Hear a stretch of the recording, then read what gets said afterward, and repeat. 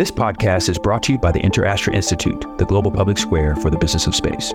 Join us at interastra.space. The expectation was that you who had muffed it would lead the narrative about what happened and what you missed, what mental error you made or what piece of data you missed and why you made that call, and in retrospect, what you would do now. And so you couldn't duck. You really couldn't duck what actually happened here and what role did I play in it and what could I have done better. And by the way, your colleagues around would always step up as well and say, well, okay, I could have helped Trevor better too, because I kind of saw that and thought that, but I didn't say anything about it, and I should have. So everyone was putting themselves on record of I could have and should have made a better contribution to this working properly. I am the only person to have walked in space and gone to the deepest point in the ocean. Hi, I'm Kathy Sullivan, and I'm an explorer. Exploring doesn't always have to involve going to some remote or exotic place. It simply requires your commitment to put curiosity into action. So join me on this podcast journey as I reflect on lessons learned from life so far and from my brilliant and ever-inquisitive guests. We'll explore together in this very moment from right where you are. Spaceship not required. Welcome to Kathy Sullivan Explores. Before we take off, I have a gift for you. I believe that no matter where you are today, an active thirst for knowledge will help unlock your ability to live a life of meaning and happiness.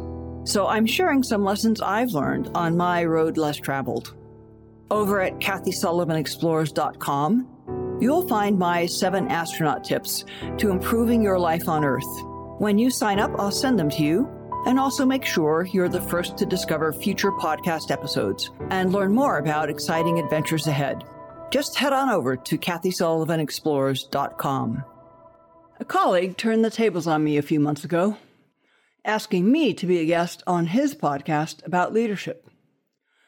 The colleague is Dr. Trevor Brown, Dean of the John Glenn College of Public Affairs at The Ohio State University. I did a stint at the Glenn College some year back, starting up what is now the Patel Center for Science, Engineering, and Public Policy, so it was a real pleasure to connect with them again. The Glenn College has very kindly agreed to let me share our conversation with you. Every time I've had the chance to have a casual conversation with a leader I respected, I came away with some nuggets of insight more precious than gold. I hope you find a few in this conversation.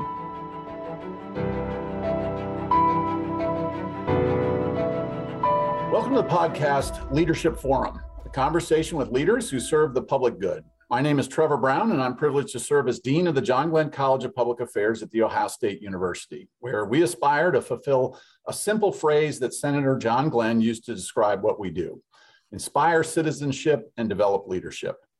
I also have the honor of serving as the host of this conversation series. So welcome to a thoughtful and reflective conversation about leadership.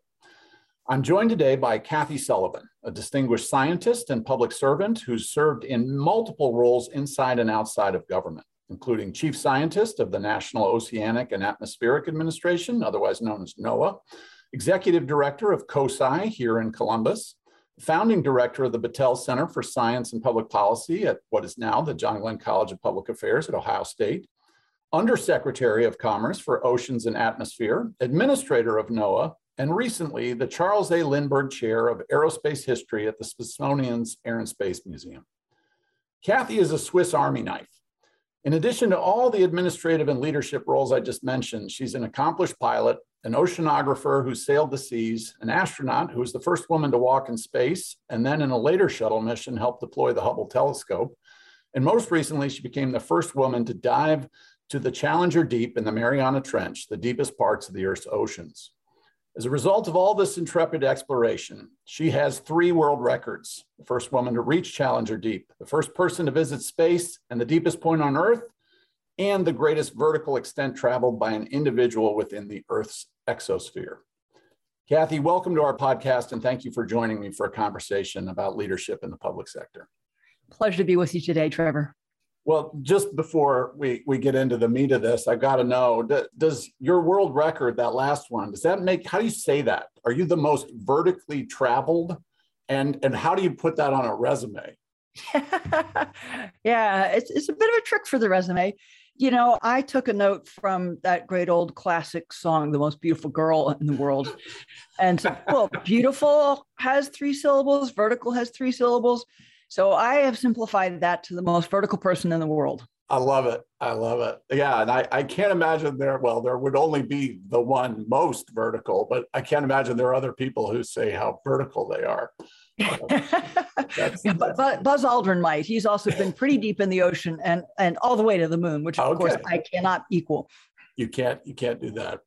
Well, let's start by talking about leadership broadly and the context of where it takes place. You have served in so many different roles and in different contexts as a result.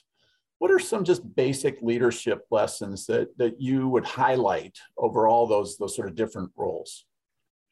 Well, I think the first one that comes to mind, and I think it's central to this whole discussion, is that leadership is not a title. It is a set of behaviors that, in my experience, they're needed at every level of any effort or organization. I mean, I learned that in a couple of ways as a very junior graduate student going out to sea. So I have really kind of no standing on a ship that has a captain and a first mate and a chief scientist, but a responsibility for helping the entire science program succeed and ensuring that the work I was charged with doing got done. You can't succeed at either of those things if you're just sitting back waiting for someone to tell you what to do. Mm-hmm. So keeping an expansive, comprehensive mental picture of what's going on, I would call that situational awareness, maintaining a high level of situational awareness of all the moving parts and pieces of the thing you're involved in, not just your bits. Sussing out the people around you, what's motivating them, what do they need, how are they working, so you can understand how to motivate them and work with them effectively in a direction. And then applying initiatives. So as I say, you're not waiting for someone to just always tell you what to do now or what you now may do, but you're thinking ahead, you're proposing, you're joining in the what do we do now conversation and helping to shape it. That's kind of a first element of leading. It's just not being passive, no matter what the title is, no matter what the title is, but kind of no matter what you think of yourself. I mean, you may not think, I'm not supposed to be leading here, but the more everybody brings some of those leadership elements to the table in any enterprise, the better off the enterprise will be. It may sometimes bump up against egos or people who do cling to titles. And since they have one and you don't, you might get a little bit of brusque or backlash from them, but don't let that deter you in the long run. So I'm going to break this question into a couple parts, but just to preview where I hope to go, I want to start by thinking about your rise in your career. There's a sort of an ascent as you're taking on new roles, and those roles are moving up in organizations. You were chief scientist of NOAA, and then you ultimately became the administrator. And wanting you to reflect on both the journey up and what were some leadership skills that helped move you forward. And then when you got to serve in kind of the apex in a leadership role, things that you then wanted to change as a result of okay, now I'm in charge here, or not in charge, but I have some ability to influence the context so that other people can be their best selves. And I'll start by, we've talked before this about your time at NASA and what that was like as a woman in a very male-dominated environment. What was that like, and what were some of the things you had to do to succeed in that environment where you were, again, a newbie, so to speak? And then what would be some things you'd like to change if you had the opportunity? Yeah, there were 2 dimensions to my being new when I joined NASA.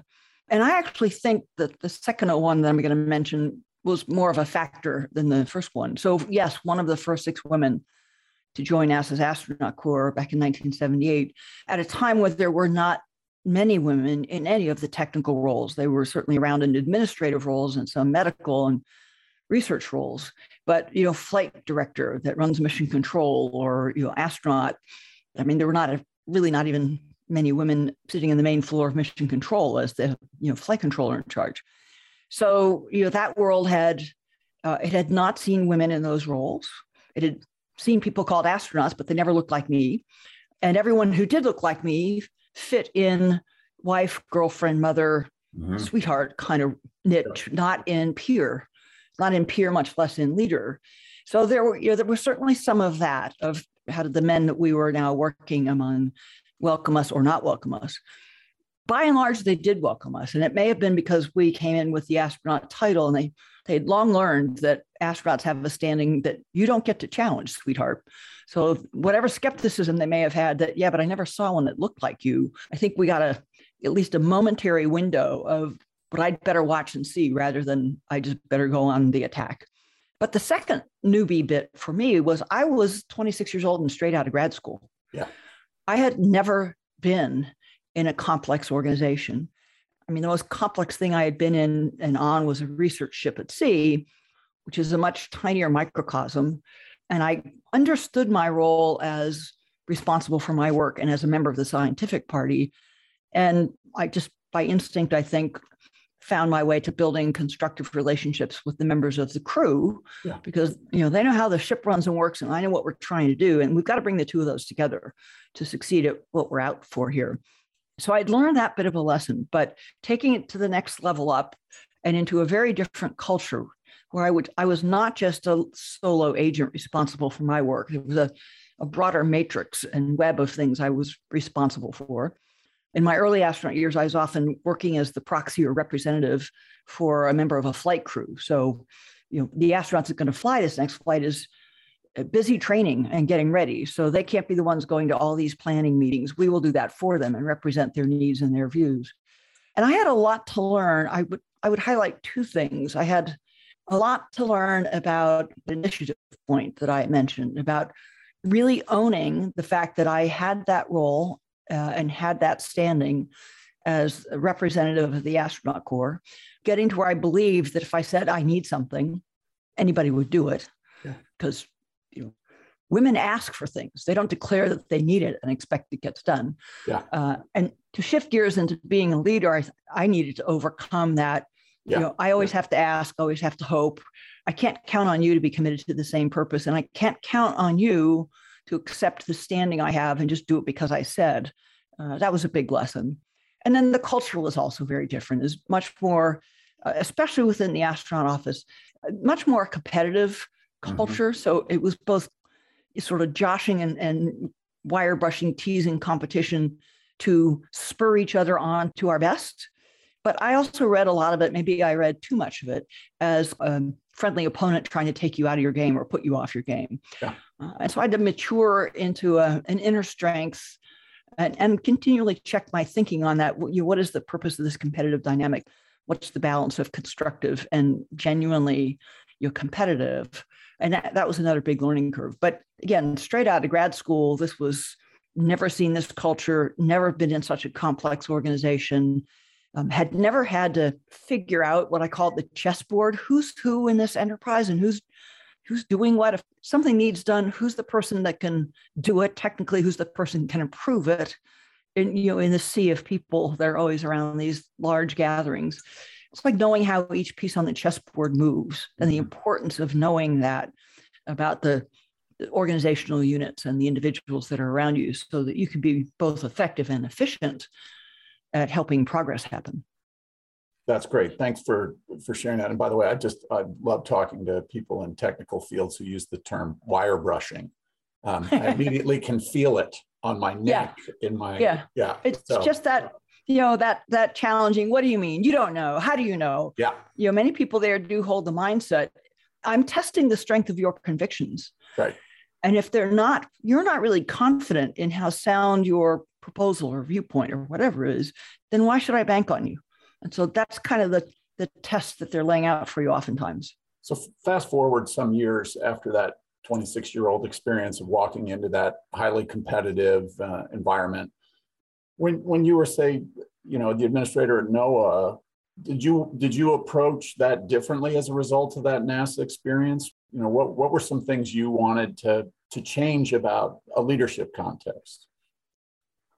I did approach it quite differently. I came through my NASA experience, I think, with some deeper understanding of what the intentions and effects of that competitive, challenging leadership style were, but also convinced of two other points. And one was that it was not the only way to achieve excellence, and that as a cultural overlay and method, I don't think it served me as well. I would say NASA didn't get all the very best out of me it could have, because there was a lot more of my creative circuits that I would say I kind of shut down and edited out to just fit the mold and, behave and perform in the way that was expected.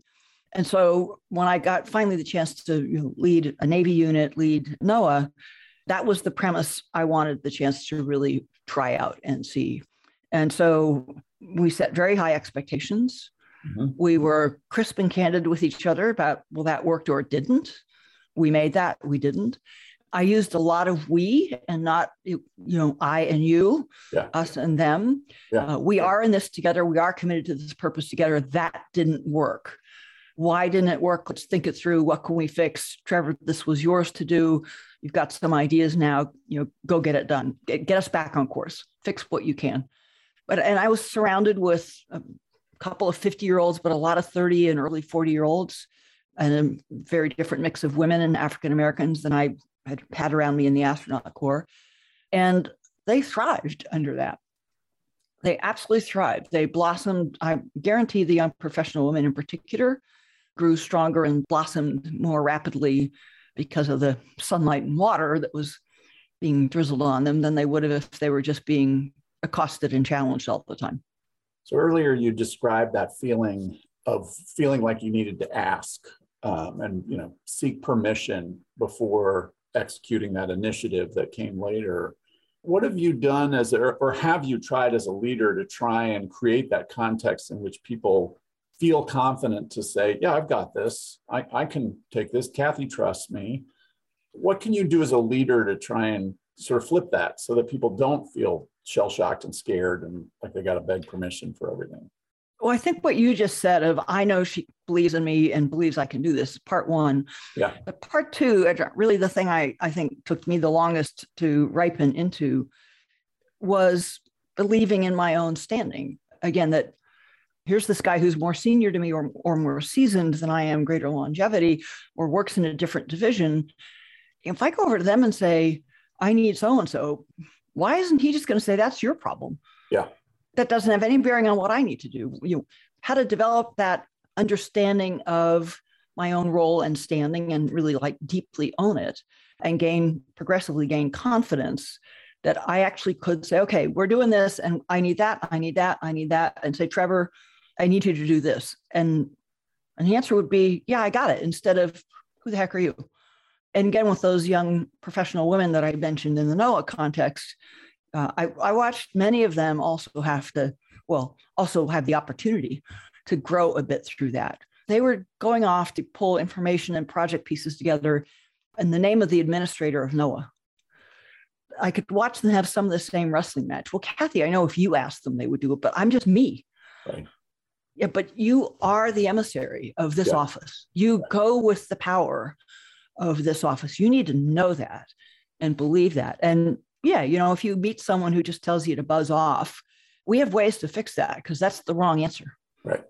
Let's switch gears a little bit. So you've led in a lot of environments where you are overseeing or engaged in a sort of technical scientific activity, and then you're providing that information to decision makers, often politically elected officials. Even though you at that moment may have been politically appointed, you're still in that more objective, neutral role.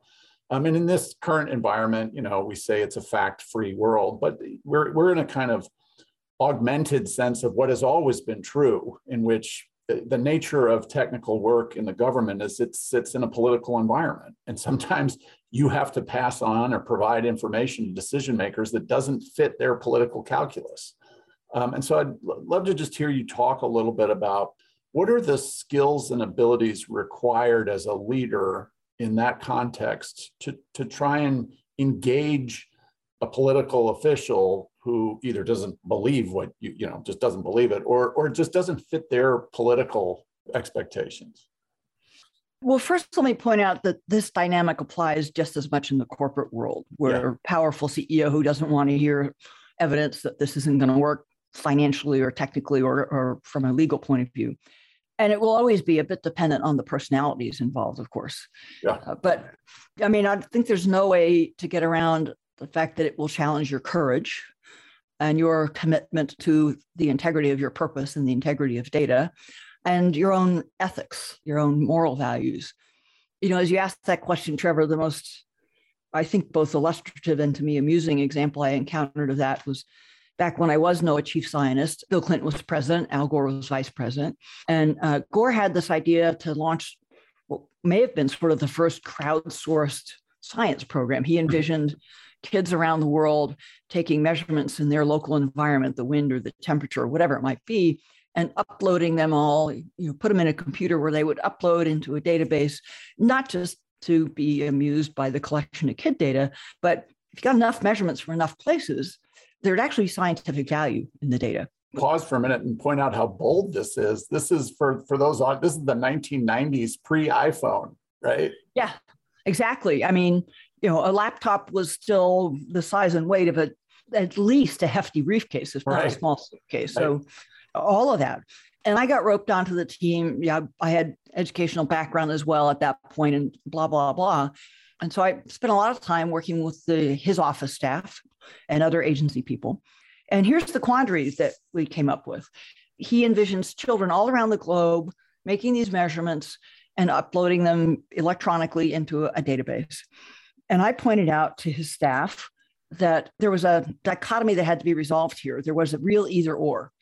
Either we could start out globally with kids everywhere, in which case in remote parts of Africa or Asia, some of those kids would be working pencil and paper and maybe mailing or telegraphing the results in.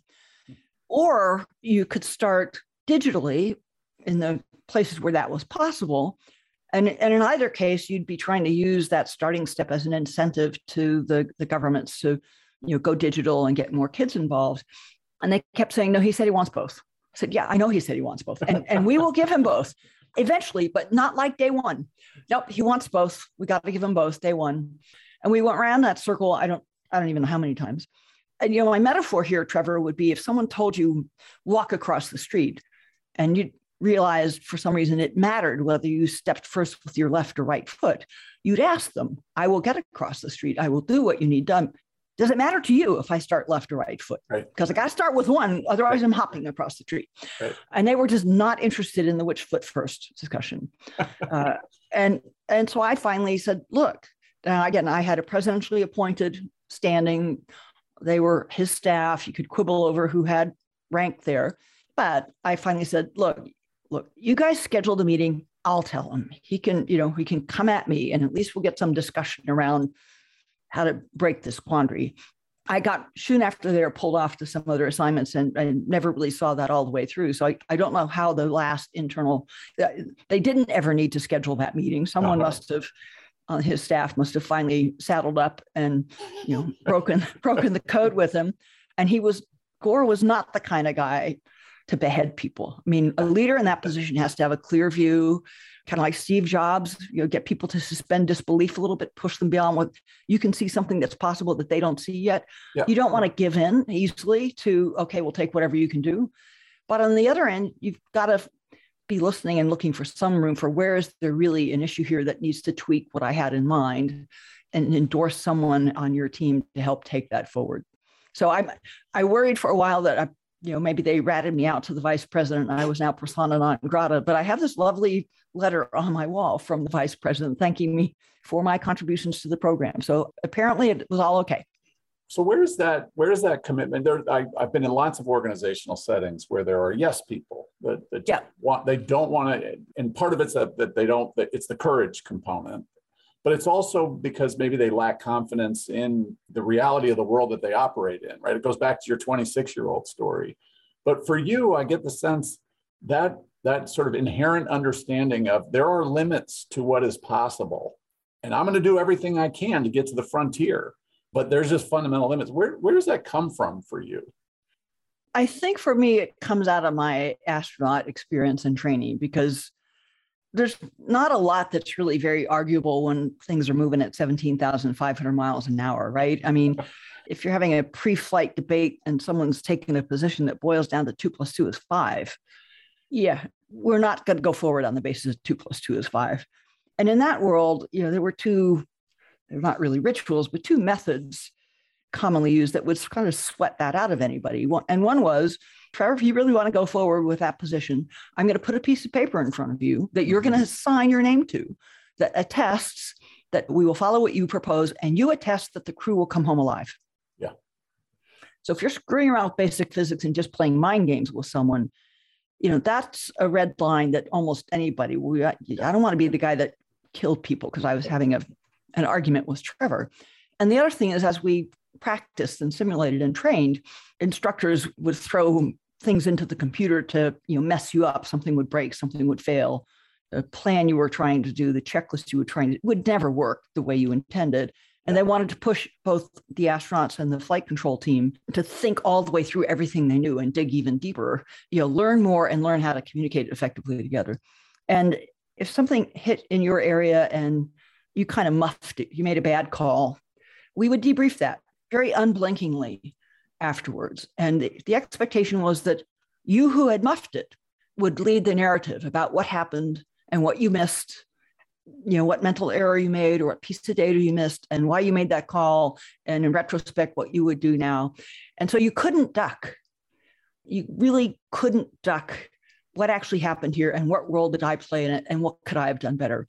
And by the way, your colleagues around would always step up as well and say, well, okay, I could have helped Trevor better too, because I kind of saw that and thought that, but I didn't say anything about it and I should have. So everyone was putting themselves on record of I could have and should have made a better contribution to this working properly. And in the case of the story I told the vice president, that was just black and white. That was inarguable. That was question of what infrastructure exists in Chad, in Africa, compared to Silicon Valley in California. There are other circumstances where you may be sure something's not going to work, but it's very, very complex. And maybe it's a mix of physics and finances and other things. And am I so certain that I will go to the mat on this thing? Those are the toughest ones. And ideally, in my mind, you've got a working environment where you can make your case as strongly as you can and still say, I may not have everything straight here, but I'm really worried about this. And people will not just jump on you and say, if you can't prove it, I don't care. Yeah. They'll actually engage in the point you're raising and test it with you and examine it with you so we can all make the best decision instead of we've picked my approach instead of Trevor's. So I won that point.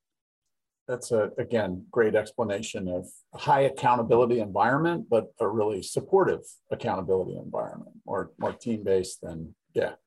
Yeah, if you read the memoirs of people who were flight directors, all men in my era, that was the climate. In fact, one of my podcast guests recently has been Jerry Griffin, who was really the influential flight director on Apollo 13. Mm-hmm. Not the guy you saw in the movie where they centered everything on Gene Kranz. That was also a team of people working in shifts, not one guy. Right. But Jerry speaks very eloquently about this continually challenging ourselves to be sure we have the best right idea, not just pick yours or pick mine. What's the best right idea here? And really quite selflessly going with the best right idea because of the importance of what you were doing. Sounds like wire brushing the idea rather than wire brushing the person. That's exactly the point. And that's the shift I tried to make as I led NOAA. We have a problem. Right. We're going to all attack and dissect the problem. You raised the problem to the group. I'm not attacking you. And you might float a suggestion that doesn't hold water. We're not attacking or demeaning you. We're testing the proposition so we can get the best right answer. Yep. Well, Kathy, as we pull this really interesting conversation to close, I have two more sort of aspirational, broader questions. And the first is, what drives you to serve? You've been in lots of leadership roles where you're in charge, so to speak, but fundamentally you're a servant. And that comes at great consequence. It costs people all sorts of things, whether it's remuneration or time with family and friends, all those things. What drives you to serve? I am motivated by purpose. I'm motivated by a purpose that can, in my judgment, make a difference to, for me, our planet and the ability of people to live wisely and well on this planet. So the purpose of understanding this planet and how it works, the purpose of helping other people appreciate that, the purpose of providing them information that can help them make better decisions, whether those are business decisions or little league decisions. Mm-hmm. The purpose of helping younger people find the joy in learning and find agency, you find all that it gives to them to become a capable and even eager learner and maintain wide curiosity. So you mentioned young people. Let's finish with that. Let's teleport yourself back to your 26-year-old self entering NASA and thinking about, you've spent some time in the Glenn College. We have young people at various stages of their intellectual and personal growth. What advice would you have for them as they venture out of school and into the world? So what guidance would you give them as they enter the world of public service? A couple of things. Resolve first and foremost that you're going to be a perpetual learner, not just an executor or performer of work. Continually expand your radius to topics, to people, to communities, to places you don't know. Any of us, if we keep too tight a radius around us, like-minded friends, like experienced people, you're wallowing in a pretty stagnant pool. And we all know what gets bred in stagnant water, right? bad vectors. Muck. I think if you stuck on those two things, if you looked at every day that you're going to your job, not just as an obligation to get the work done, but an opportunity to learn something new. Yeah. About a topic, about another person, about how some other part of your organization works. I think you find a couple things there. One is you are actually learning, but two is it always would shift my mindset from a day I have to go do for others or go do to survive to this is the day where I get something. Mm-hmm. I come home with something new, something richer, something I've learned. And the other thing I would say is you're going to make mistakes. Things are going to get messy. That's the way of life, not a reflection on you. Yeah. So take a mistake or a setback as a moment that's catalyzing new growth, not as a verdict. Well, you are the model public servant, but you're also the model of those two admonitions to people. Your career and the way you've conducted yourself, or you walk the talk. So thank you for the service, and in this context, thanks for really sharing with us over the years of your experiences, all the great lessons. So thanks for the conversation. My pleasure, Trevor. Thanks so much for joining me on today's mission. For more solo shows and deep dives with incredible guests, along with all the ways to get the podcast and much more, head over to KathySullivanExplores.com.